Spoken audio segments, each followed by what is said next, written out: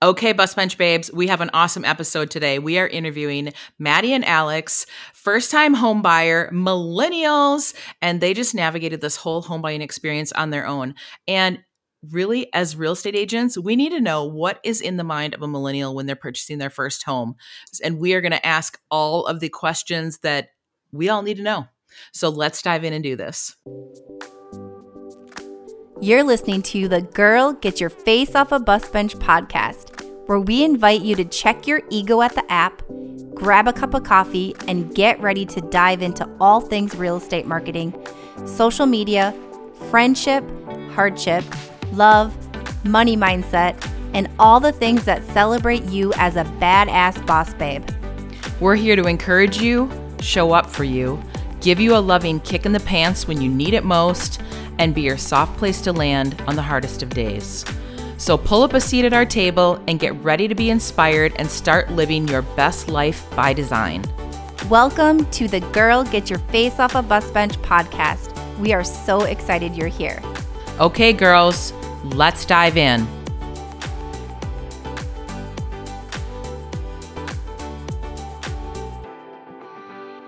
Okay, Bus Bench Babes, we are going to chat today all about what it looks like to work with a millennial. Let's face it, this is something that a lot of us are missing when it comes to real estate, on how to market to them, what they're looking for, and how things are just different now. So welcome to the show, Maddie and Alex. We're so excited to have you here. Hi, thanks for having us. Happy to be on. Well, okay, so Maddie, I met you once. Your mom is going to be the latest person on our team. She's the latest agent joining our team, and she's already on our team now, and it's so exciting. And so I met you when your parents were selling their house, and it was your childhood home. So I just met you in passing when you were visiting Minnesota. But tell us about yourselves. Like what brought you to Texas, and what do you do for fun? Yeah. So Alex and I are two transplants in Texas. I'm originally from Minnesota. He's from North Carolina. And we moved in 2018 following first job out of college. So wherever the first job was that one of us got, we agreed we were just going to both go. Oh, I love it. I actually followed her. Yeah. She had the job first, and I just kind of trailed along. Good choice. Yeah. Good choice, Alex. Yeah. Smart man. It worked out for me. It did. And we both ended up in aerospace, not by degree, but by kind of falling into it. So really Houston's cool. A really good city for that. We like to joke around that we're more of inside cats than outside cats, despite the fact that I have a lot of friends who like camping and that I drive a Subaru. We don't like the outdoors that much. So we spend most of our time inside. Our favorite things are kind of trying new restaurants and bars. We both play video games occasionally. I like to cook a lot. So we spend a lot of time inside. So the house is kind of important for us as we spend most of our time here. I love it. Some of my friends always talk about they have a mutual friend. It's a friend of my husband's, and he is like an indoors guy, and they call him the avid indoorsman. Yes, that's a good way. That's what I would probably describe you guys as. I love it. That's really I love it. So what prompted the idea of buying your first home? Like, if you have jobs that might move you around, like where did the thought process start to get the ball rolling for buying a home? So you kind of hit the nail on the head. For a while, we both were in jobs where if we needed to up and move, we would have no problem doing so. Or if there was going to be a new job that was more exciting in a different city, absolutely would do so. But rent. Yes. Yeah, Rent. It's brutal. Is it brutal in Houston too? In Minneapolis, it's insane. Yeah, it was. We have friends that are getting raised at lease renew several $100s a month. It's just jumping. And the same is going to be true for us. And, you go down, you make a stink at the realtor office, and they tell you, well, you're already below market rate. This is the best we can do. We don't set them. It's just because the apartment complexes, they don't. That's just what all the complexes in the area are owned by one overarching, Oh, like the man. So like you're not going anywhere. You would have fallen on deaf ears. Yes, absolutely. Yeah. Did you guys rent when you first moved to Houston? Yes. Okay. We rented for 4 years in 2 different complexes. Wow. Mm-hmm. Yeah. Yeah. And it wasn't until Alex, his latest job that he started about a year ago, is like a really good fit. I'll let you talk about it because it's your job. But yeah, so at the beginning of 2021, I was really looking for a new job. I hated where I was, and we were actually looking at moving out of Houston. But I landed a job with Axiom Space. It's a small, growing space startup. We actually just had our first major launch today. First commercial crew to the International Space Station. Yeah, it was great. But yeah, so at the time, you asked why we started saving for our house, what made us decide. That pile of money started out as budgeting for a wedding. Okay. Yes, that was the wedding fund. We are engaged. And the thinking was, well, we can get married in Houston. It's, a lower cost of living. It's fine. And we'll move out after a little bit. And then unfortunately, I ended up with a job I can see myself growing in for the next 10 years at least. And yeah, so it just made sense at that point for us to look at a house, look to put down roots versus before, if we were ready to go at any moment, it just didn't seem worthwhile to go through all the effort of buying a house. Because we were kind of alternating. One of us would love our job, one of us would hate it. Yeah. One of us would love, one of us would. So it was never both of us happy. And we finally hit that a year ago, and it has stayed true. So that's what made getting a house in the area really reasonable. That's awesome. That is awesome. Good for you. So you just really summed up why at a younger age and before marriage, and you're navigating this a little bit differently. You're doing it without the help of your parents, correct? It's a very different process. You're in a different city. So you really summed that all up in that one question. I had a couple more, but I think you just answered them for me. No, that's great. That's really great. So can we dive into, I think, just a little bit here, why do you think millennials get such a bad rap? Reality versus stereotype? Because right now you make up a huge part of the real estate market, a huge percentage. And you kind of get a bad rap. And so we're trying to navigate this and figure out how to sort of debunk these myths that are out there. Mm-hmm. So I think one thing to keep in mind, we're on the younger side of millennials. You are, yeah. So we're 27. Yeah. So a lot of, when we talk about millennials, we're probably crossing the millennial Gen Z weird zone in between. Yeah. But I think a lot of the bad rap people like to assign to millennials is that they're not hitting the adult milestones when their parents did. And it's in part because it's a really different world to look at.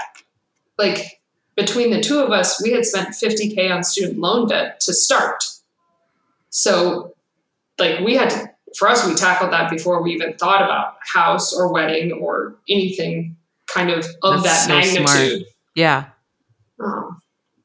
And because you're not hitting those milestones, people tend to think of it as an extended youth, or you're kiddish for longer. Yeah. When in reality, you're just prioritizing different things. Yeah. Sure. Because you want to travel doesn't mean that you're not an adult. It just means that's what's more important to you right now. Well, and not because you didn't want to get married at 23 and have babies at 25. Yeah. Yeah. But, that's what a lot of the parents did back in the day. And Yep. I love that. I do too. So let's pivot a little bit and chat more about your actual home buying experience and where you sort of made your decisions, because again, you're making up a really large percentage of the marketplace right now, and being on the younger end is actually really cool because that's making up an even bigger percentage right now. So where did you go first? How did you start this process? Did you go to a realtor, a lender, or what did that look like for you? So I had a coworker who had recently bought a house that was just a couple of years older than me. And she had a realtor that she knew, I guess, before they were an official relationship. They were in a running club together. And she talked about how great her realtor was. When we started thinking about looking for a house, I contacted her and said, hey, I'm scared of looking at reviews and stuff. I don't know who to pick, who to go with. You said you had somebody that was really great. Can you put us in touch? And she did. And we ended up with that realtor first. She was fantastic. We met at a coffee shop. Our first meeting was just going over the basics. We went through lists of budget, what we have for down payments, locations, areas, wants, dislikes, don't wants. Really just find out what was realistic for the area. She introduced us to the real estate website for the area. I know most people use something like Zillow and all those other, for the Houston, I think Texas area, there's a site called HAR, H-A-R.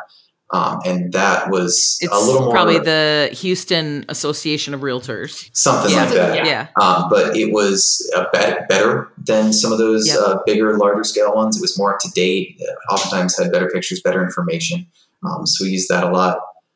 Once we decided to seriously look, you asked about lenders. So we started with that realtor. Once we decided to seriously look, we went honestly online where everybody else goes and started using sites like NerdWallet to look for lenders. So one thing I want to highlight that our realtor did that was really nice, that first meeting, we kind of walked in not even knowing if our budget was realistic for what we wanted. And she kind of sat us down and gave us a really honest, yes, you will probably end up looking at a lot of stuff. What you find will not be perfect. You will end up with a house probably with projects, which is exactly what we did. We've got a lot of stuff that we want to do here. But she did a really good job of setting the stage for us, as opposed to if Alex and I had started looking on our own, we would have been really overwhelmed.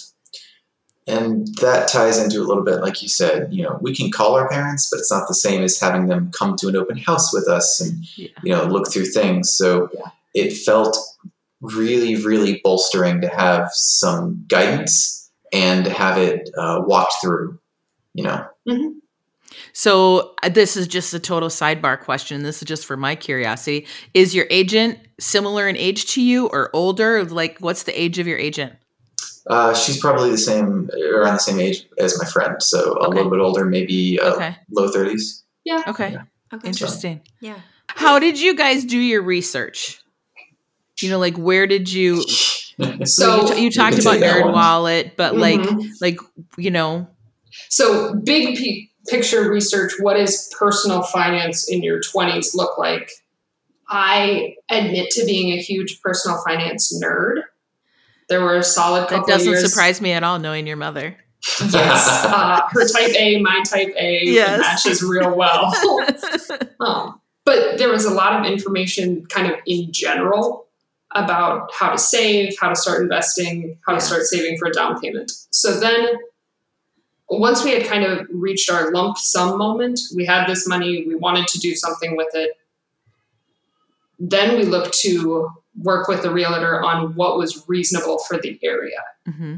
So we did kind of, for the particulars of each house, trust the realtor not to lead us astray on that one. She was the expert. Yeah. And that's, I think, really what it came down to. We went to experts for expert questions. But on the personal level, Alex and I would talk through what we wanted together. And then normally we would take it to our parents separately because neither one are local. So, everybody's kind of, it's general advice. But I thought our parents did a pretty good job of pointing out scenarios that we hadn't thought of. If there's a certain house that was on a busy street, or did we actually look at the school districts? Did we keep stuff like that in mind? Or to help put things in perspective over, well, that's an easy fix versus a hard fix. Yeah. Is the roof in good shape? Is the foundation in good shape? You can paint. And my mom, Amy, was really good about that. She was very realistic about, okay, you guys can put in some sweat here, but the bones are good. Yeah. How much did your parents' input factor in when making decisions? Were there things that made you're like, oh, shoot, we really wanted that house, and then they kind of talked us out of it? Was there any of that happening? The talking out of it, not of a house in specific, but a lot of times, we would talk to each other and be like, this sounds like the right plan. And then I'd go off and call my parents, and it'd be like, that's not the right plan because of this reason. And I'd be like, oh, well, I didn't think about that reason. That's a good point. Yeah. So there was a fair amount of it. Mm-hmm. Not as much as there could have been, thankfully. Yeah. One thing I actually want to expound on is Maddie mentioned our realtor providing expert advice. That was in a couple different areas. So on one hand, we had things like, here's how you make the offer and things like that. But on the other hand, it was just knowing almost the history of the area and housing in general. my best example of that is we waived, or we didn't waive, but we did not get a lead paint inspection done. Okay. And I saw that had been checked off, and I worried, so I freaked out, and I called our realtor and was like, "Why did we not do this? Are we going to die? Are we going to get, like, should we be doing this?" And she kind of talked me through, well, your house was built here. This is about when lead paint was starting to be phased out. Here are the realistic dangers. Here are the reasons why we did this and why it worked on your offer. And it made me feel a lot better. So it wasn't just like the finances, but also just some of that history. We also talked about like galvanized steel piping and some of the roof stuff. Like, she knew things about construction and basic house things that really put me at ease. Did she just tell you not to chew on your woodwork? That did come up, yes. It's like the little line you must learn in real estate school. Just don't eat the paint. You'll be fine. Can we chat a little bit more about your realtor and like you mentioning like you went to experts for like expert questions, right? So I know that she was really knowledgeable to you as the process went on, but what originally made you, aside from the referral from a friend, which that obviously played into it, but what else told you like this, you know what, she's someone that I can see us working with, like we can trust her? What was it about her business? What made you feel comfortable? So she did have a social media presence.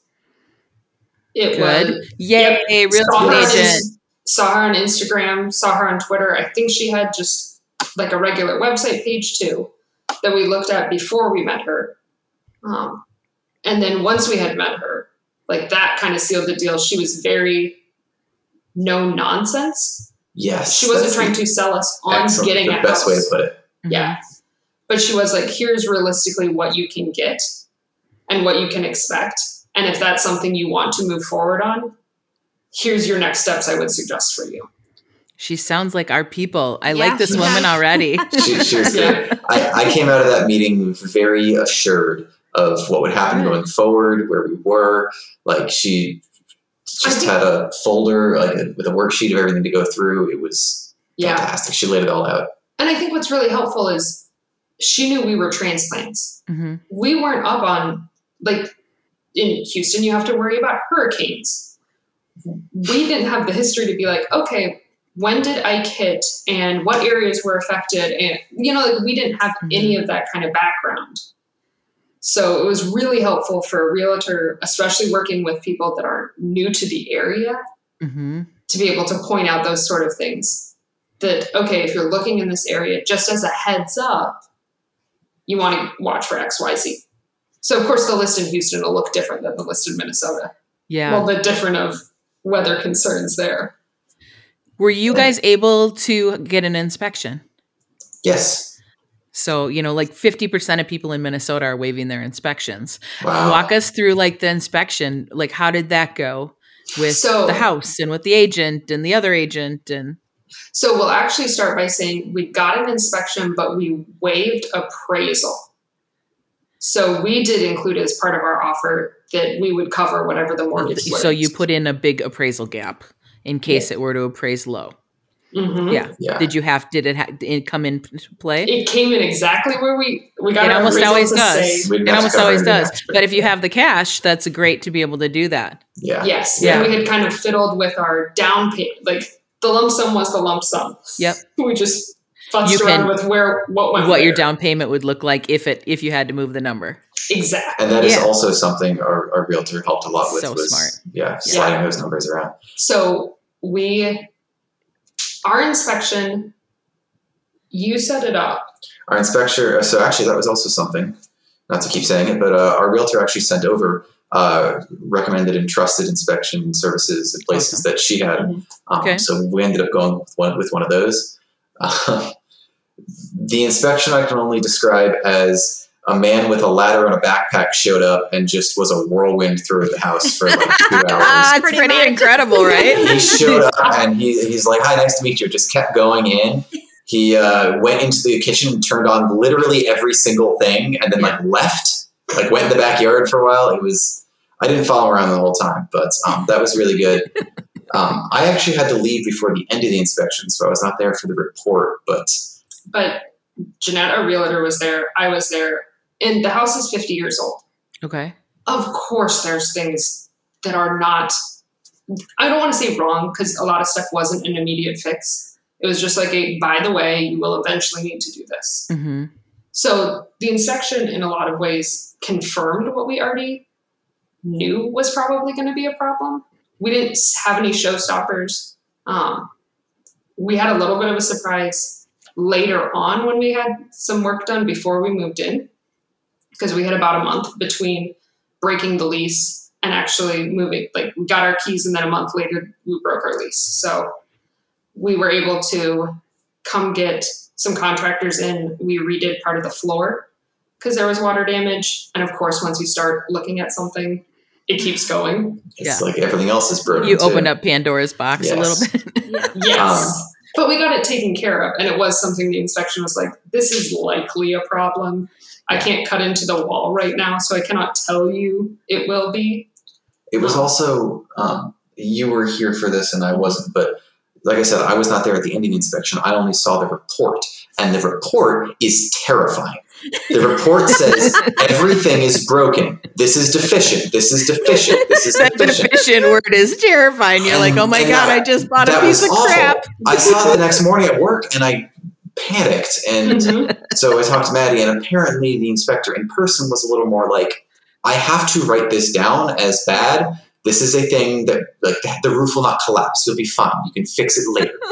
Yes. It's like, if you built this today in 2022, you would not be able to build this house as it stands. But it's like the majority of it is fine. So it was built in the 70s. It was updated at some points along the way. You can tell. Like, that's all it is. So in general, I just think it's good advice to be there for the inspection, at least at the end, so you can hear a little bit more of the truth and rather not what they have to put into the report. Yes. If that makes sense. Well, and the bedside manner of the inspector is a big thing where you're like, how is the delivery of the information? Because it can be terrifying, or it can be like, okay, we've got this. We're okay. Yeah. Like, I'm so glad we got the inspection done. Yeah. Even if it was scary to see the 70-page report afterwards, it was nice to have him, someone who knew what was going on, the expert again, looking at it. Well, and a lot of buyers use that as a roadmap for doing updates. Mm-hmm. That's exactly great to have it, and then exactly. You have that for when the time comes to sell, and you can say, we've done everything on this list, and now the house is in great shape. Yeah. Except for all the 8 other things that we found that are also broken. Welcome to homeownership. Everybody keeps saying that. It's crazy though. I have a new construction home and I have stuff happening all the time. My AC's been fixed 5 times and we've lived here 8 years. Lord. So I feel like the 70s construction is probably like built to last a little bit better than new construction is sometimes. And like a lot of times you'll have old ACs. You're like, these are as old as you guys are and they work just fine. Yes. We live in a 1909 and we bought it as a fixer. So we have lived that life for a very long time. I feel you. Yes. But the bones are good. So yes. Yeah. Okay. So let's dive into some just facts about the younger generations in home buying. So right now, approximately 24% of people under the age of 25 own a home. That stat really blew my mind. Is that surprising to you guys? Bananas. And 37% of home buying is millennials, and over 50% of all new mortgages are millennials. So I love that. You just navigated this, and your generation is definitely doing things differently. So like, what would you say makes it different? And like, what do you think that you're looking for a little differently? So I think generation-wise, like a lot of my friends who are not looking to buy a home right now, who aren't even looking at like a new apartment, they have Zillow downloaded. They love to watch HGTV. Mm-hmm. We've got so much exposure to looking at somebody's house that we don't know. So we can be brutally honest, mean, however you want to fill in that. Brutally critical. Yeah. But, it's kind of that exposure to different things we like or don't like. It's a lot easier to keep the concept of owning a home or just living in a home at the forefront of your mind. It's fun to look through houses instead of scrolling on Instagram. And, you don't have to go to an open house to look through that. So, Yeah. And there were a lot of, when we were looking at the real estate website, there were a lot of times we would roll through pictures and we'd be like, I don't know how this attaches to anywhere else in the house. So then it becomes the puzzle of how does this house actually, like this room, we cannot figure out where the hallway to get there is. Me too, every time. It's like you're playing a game of Clue. Yes. Yep. So many houses were judged just on the pictures that were there. Yeah. Yeah. Yeah. Did you guys see a bunch of like flip phone type pictures when you were looking for houses where you're like, oh my God, did they hire a professional photographer? Like, why are they not spending money to do that? We're seeing that in Minneapolis quite a bit. It's terrible. Yeah. Or listings where there's only 2 pictures. One of them is like the outside and one is of like a rusted lawnmower in the backyard. And that's it. They were selling the land for that one. That one was all about the land and the house was not part of it. We're throwing in the lawnmower to help you mow your lawn. Yeah. But in addition to that, you mentioned just doing things differently and navigating it. The other thing, I guess, obviously my parents wouldn't have done is the first thing everybody does nowadays is Google something. Yeah. Aside from our realtor and the things she recommended, everything came from, okay, what's got 5 stars? What are people saying about it? Like, what can I learn about this before I go into it? Because I'm terrified to meet with someone and tell them I'm a new homeowner without having some sort of trust that they're not going to try and take advantage of me. Yeah. Wow, that's awesome. That's like gold right there. Yeah. Yeah. I love that. Well, and I feel like a lot of inexperienced agents get weeded out pretty quick because you guys are doing so much research ahead of time. You can't just show up and like be a slick willy salesman. Like you're going to see through that in 1 second. Yeah. Yeah. It'll feel, that's a good really word. disingenuous. One quick Google search or Instagram scroll and you're like, next. No, thank you. That's an excellent way. There were some real estates I looked at on real estate agents on Instagram that were only showing like $1 million houses on their feed. Beautiful, wonderful. Absolutely not in our budget. That is not something we would, and that kind of weeded them out. Even if they may actually operate a lot within our budget, it's just the pretty houses that look nice on Instagram.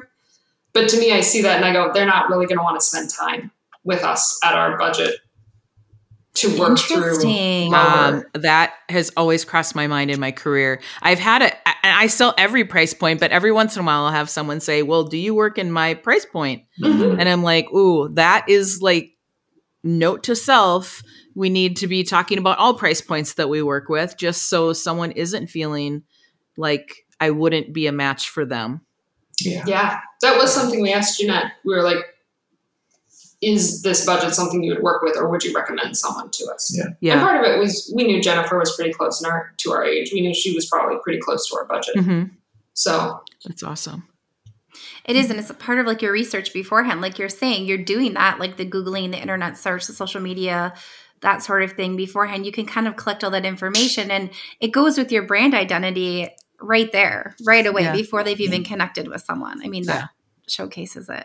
Which we're always talking about, like building a brand and how important your brand identity is. Yeah. For you to like know, like, and trust someone before you even meet them. Yeah. I love that. Well, I love that she has social media presence. Yeah, I know. Maybe she listens to the podcast. Well, if she's not, we should have her. You guys are just such a huge part of the piece of the puzzle of like who's buying homes right now. What do you think is being missed when you're being marketed to? So we talked about it a little bit and how we're not from the Houston area. We wanted the realtor to be from the Houston area. She wasn't born here. She wasn't raised here, anything like that, but she had been here for 10 years. She knew the area really well. And also the strong online presence. There were probably lots of realtors that would have met our needs, but if we can't find anything about them online, that's a lot harder to set up the face-to-face meeting. You're going in really blind. Yeah, real estate agents listening to this. Are you listening to this? You have to have a strong online presence. And that doesn't necessarily mean be posting on Instagram all the time or something like that. It just means you can't have zero things. You can't have zero things. Right. Yeah, you need to have some sort of reason to trust you. And also, this goes in hand with that. But like I mentioned earlier, we kind of felt a little more on our own. Mhm. So even once we got there, having her feel like almost a stronger presence who knows how to handle this, someone that we can lean on a little bit and help us navigate, that was really, really important because I definitely felt out of my depth before meeting with her. And especially we were working with an online lender. So some of the conversations we might have had with a local lender about, does it make sense to waive appraisal? Does it make sense? Jeanette kind of filled that role in for us. And she stuck pretty generic on it, but it was still helpful to have, if she's the one human we're working with, she has to know a little bit of everything. Why did you choose to do an online lender versus using one of her lenders that she recommended? Honestly, the convenience of it. Really? So Better Mortgage they must have had 10 different combos where you can look at, if you do this much, if you spend this much in points, here's how much you pay down, what your mortgage comes to, how does that look over the next 10 years, 30 years, kind of at every single price point. And we're pretty fortunate that we've got just regular W-2 jobs. There's nothing fancy we need to explain away. There's not really anything, we submit, this is what our salary is. This is what it's been for the last 2 years. Nothing that requires explanation. So that's kind of why we felt comfortable going with an online lender. Did you get good customer service throughout the whole process? It's always fascinating to me because you get very interesting comments from online lenders. So there were a couple of sticking points. We got handed around to a couple different people over the course of it. And so one of them was awful. And every time we'd ask a question, he'd be like, let me check on that for you and leave or call us back. And this should be an easy question. And then we had another one that was awesome, knew everything, clearly understood. So it was kind of a mixed bag there. Okay. Overall, I think it was pretty good. I've even had issues, our mortgage got transferred, obviously, after the first month, somebody knew, and I had issues with that transfer process, and I called them, Better Backup, and they were really helpful, cleared it up for me very quickly. Okay. So I can definitely see why it's less desirable to use an online lender, because what if we went from bad person to bad person to bad, that's an entirely different cycle. Or if there was anything beyond just submitting W-2s and tax forms that we wanted to be able to talk through, that would have, I think that would have been a very different situation for us. Yeah. So the thing that keeps coming up with what you're looking for really over and over is information. Yes. Information available. So the online lender was easier because all that information you could have got from a local lender, but it would have taken longer. Mm-hmm. And it wasn't something you could just sit in your pajamas on a Friday night and figure out, right? That's the difference there. It's that internet. That's a huge thing. Yeah. We both work 8 to 5 all day. We get home, we had to do almost all of this in the evenings. Mm-hmm. Mm-hmm. So having convenience. Yes. Were you guys in multiple offers? I didn't ask you that earlier. Yes. You were. Okay. Mm-hmm. So there were multiple. Well, what do you mean by multiple offers? So were you competing against other people for the house? Yes. Yes. Okay. That's interesting that an online lender was even chosen in a multiple offer situation. We were told we had the highest offer. Okay. And I think because we waived the appraisal, they said, and this huge. House they had been renting for 15 years. So they weren't living it in anymore. It was completely emptied out. I don't think there was necessarily a sprint to sell if we had gotten, if it had taken an extra 2 weeks or something. And there probably wasn't an emotional attachment at that point because it was just an investment. Yeah. They just wanted a big bottom line. Yes. Yeah. And the water damage Maddie mentioned earlier was very apparent. The old vinyl flooring outside in this hallway was just ripped up and shredded. So it, you would walk into the house and that's the first thing you would see. So I wonder if other people saw that and were like, well, who knows what else is under the hood. Yeah. So we asked you about what you think is being missed for other realtors marketing to you, or just real estate, I guess mortgage, anything in real estate world. What do you think is missed when marketing to you just across the board as a millennial generation? What do you think is people are missing? What is it? I think it's the information, like you said. it feels, I don't know if this is true, but it feels like things in general, whether this market or other markets, have gotten more complicated since our parents. When we were first looking for jobs, I had my parents say the thing that all, older generations say, why don't you just show up to their office and hand them a resume? And like you can't do that anymore. That doesn't work. Because it's 2022. Right. So if that doesn't work anymore, what else has changed? I can't necessarily rely on my parents, not through any fault of their own, just because things have gotten more complicated. Yeah. And I don't know where else to navigate. So I'm going to Google things. I'm going to desperately ask people who I know have done this, that I trust. It's just that information gathering that we really need. And I think a great way to market to that is to be really aware of what your reviews look like. And if there are anything that you should, like if your reviews are giving a consistent story, whether that's the full story or just like part of it, to try and either outright address that somewhere where, like, let's say your reviews all seem to be coming from people in their 40s and people talking about, this is my second house. This is like, our age loves to read a Yelp review, loves to read a Google review. That's how we choose everything. Yeah. So even if your reviews are telling one thing, if you can have a way to address what the reality is, I think that's helpful across the board for anybody running a service. That's really good advice. It is really good advice. And as a whole, they say like the millennial can see through anything inauthentic, like immediately with social media. Social media right especially. away with like marketing and that sort of, you can see it differently because you're living in a different world and you have your entire life. So everything that you're saying lines up with that. Transparency, information, like just putting it out there. That's really helpful. I love that. I do too. Okay.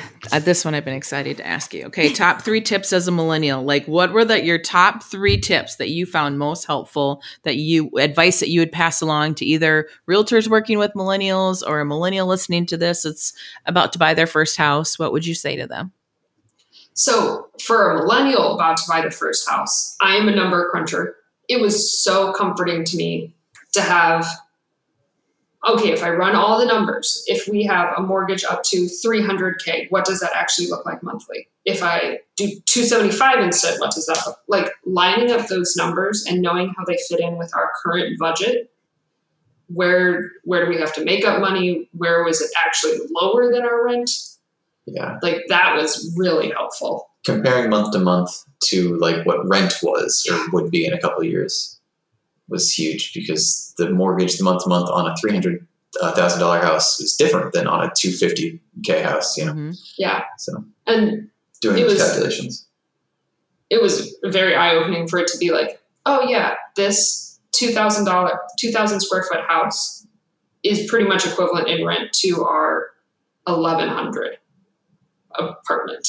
That like just that keeps going up year after year after year. Yeah. So you're looking at the future too. You're looking at a couple of years and Yeah. Yeah, because that's what we would have to do in an apartment complex is say, okay, we know what our max budget is. If we're assuming 100 to 150 increases every year, how many times do we actually want to move? Well, that resets your budget lower for however long you want to stay in the.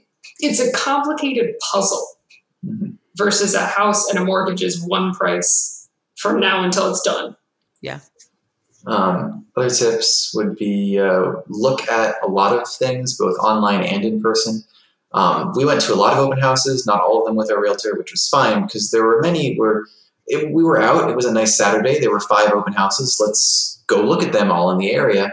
And buying us a couple especially, there were things that I thought she would like or dislike that didn't work out the way and vice versa. So I do most of the cooking. So we'd look at a kitchen. I'd be like, oh, I hate this. And she'd be like, oh, that's why I went to look at this one. I thought you'd like it. Yeah. So it kind of helps narrow down exactly what you're looking for to see it in person. Mm-hmm.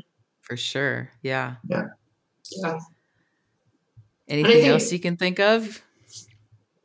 I think it goes back to is the time commitment of a house. And you guys would know more about this than we would because we were operating that in gut feeling. House feels permanent. how permanent is permanent, that's a subjective thing. But until one of us had a job that we loved that required us to stay local, a house felt too permanent. This is very interesting because I think a lot of people think that, but I'm like, I think of like, it's cringeworthy to think of how much money that you added up for 4 years of renting. Whereas if you guys would have bought a house even 3 years ago, you would be probably have enough money to move to an upsize house. Yeah. Because of how much homes have appreciated. I mean, they've been double digits the last 3 or 4 years. That's terrifying. There's enough projects in this house. You're like, no, thank you. Oh, that's a good point, though. Yeah, that might be something that's missed when working with millennials is houses don't have to be as permanent as they feel. No, and you literally, if you got moved somewhere and the market wasn't great for selling, you just turned it into a rental property. You know how much you paid in rent. Yeah, we do. Yeah. So I mean, it could easily be turned into a rental property. So I love that advice because like maybe that I need to be talking about that more when I'm working with millennials. So a lot of times the conversations that I'm having is like, have you ever thought of being a landlord? Even if you're living in the same city or you got relocated, I mean, your first home generally makes a really great rental. And most people don't get wealthy from their jobs. They usually get extremely wealthy through investing in real estate. And some people are like, well, I never really thought about it. Maybe I should be looking at this differently. Yeah, but it's good that you guys are saying this, that, homes aren't permanent. They never have to be. Good to know. I guess it's just it's such a big time and money investment that it feels that way. It feels like, oh, well, we can't move. We just did all of this. Yeah. Especially if you're doing a lot of the work yourselves, there's like an emotional attachment to that. Yeah, definitely. Oh, I'm there. It's a lot. Also, we have a love-hate relationship with our home. Mostly love, a little bit of hate. So. Yeah, I wish you well on your construction remodeling journey. It's going to be fantastic. Thank you. Yes. We have a drill, and I think that's it. So we're coming in with just an apartment's worth of tools. Yeah. So a lot of Home Depot trips.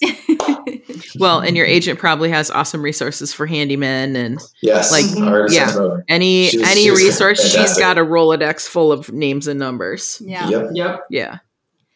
Well, this is great. This has been fun. So I actually learned stuff that I am going to use going forward. I love it. Thank you so much for being here. So we just really broke down the home buying process for a millennial, and the big thing I think was information and transparency. So thank you so much, Maddie and Alex, for being here. Thanks for having us. Yeah, thank you. Congratulations on your first home purchase. It's exciting. Thank you. So until next time, remember to keep your face off a bus bench and keep being the badass boss babe that you are. Okay, girls, are you feeling as inspired as we are? We're over here cheering you on because you just finished another episode of the Girl, Get Your Face Off a Bus Bench podcast.